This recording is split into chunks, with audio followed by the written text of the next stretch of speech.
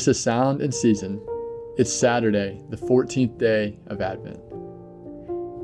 Our scripture for the day comes from the prophet Isaiah, chapter 60, verses 1 through 4. Arise, shine, for your light has come, and the glory of the Lord has risen upon you. For behold, darkness shall cover the earth, and thick darkness the peoples. But the Lord will arise upon you, and his glory will be seen upon you.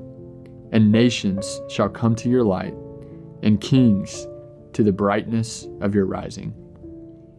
Lift up your eyes all around and see. They all gather together. They come to you.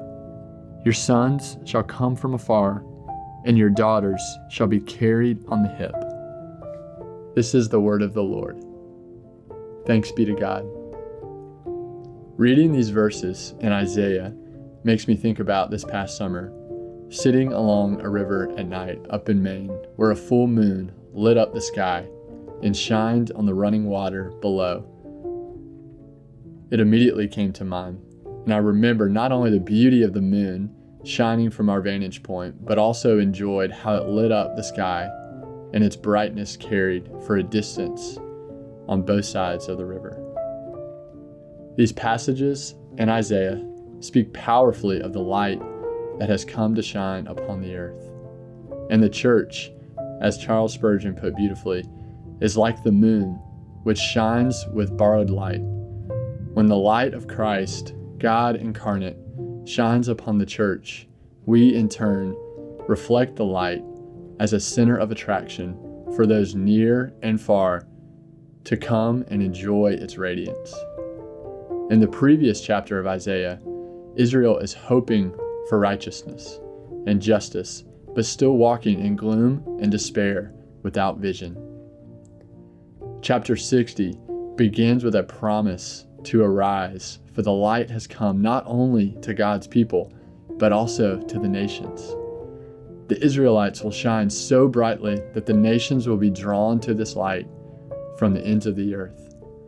This imagery of the gathering of God's people from those sons coming from afar and the daughters of Israel close to the hip encourages us to lift up our eyes to behold what our King is doing. He has been and continues to shine light on the darkness around us, and our posture in this Advent season is to behold his shining light and presence. As we wait during this Advent season, we are remembering our King's birth and the fulfillment of the coming light shining upon us. We also await our Savior's return and his glorious light shining upon us, his perfect bride in the new city to come. Lord, hear our prayer and let our cry come to you. Let us pray.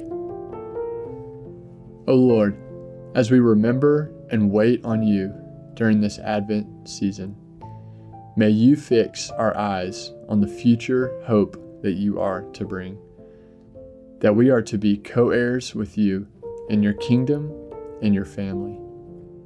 You have stirred in our hearts that we may ask to see Jesus and to know that you are the light of the world. Your kingdom spreads far and wide to all nations, in which all peoples will be drawn in and represented. Teach us, O Lord, to wait with patience and endurance as we seek your face and lift up our eyes to behold your light shining in a world of darkness. We need you, O Lord, and know that we cannot arise and shine, as this passage talks about, without you first shining your Spirit upon us.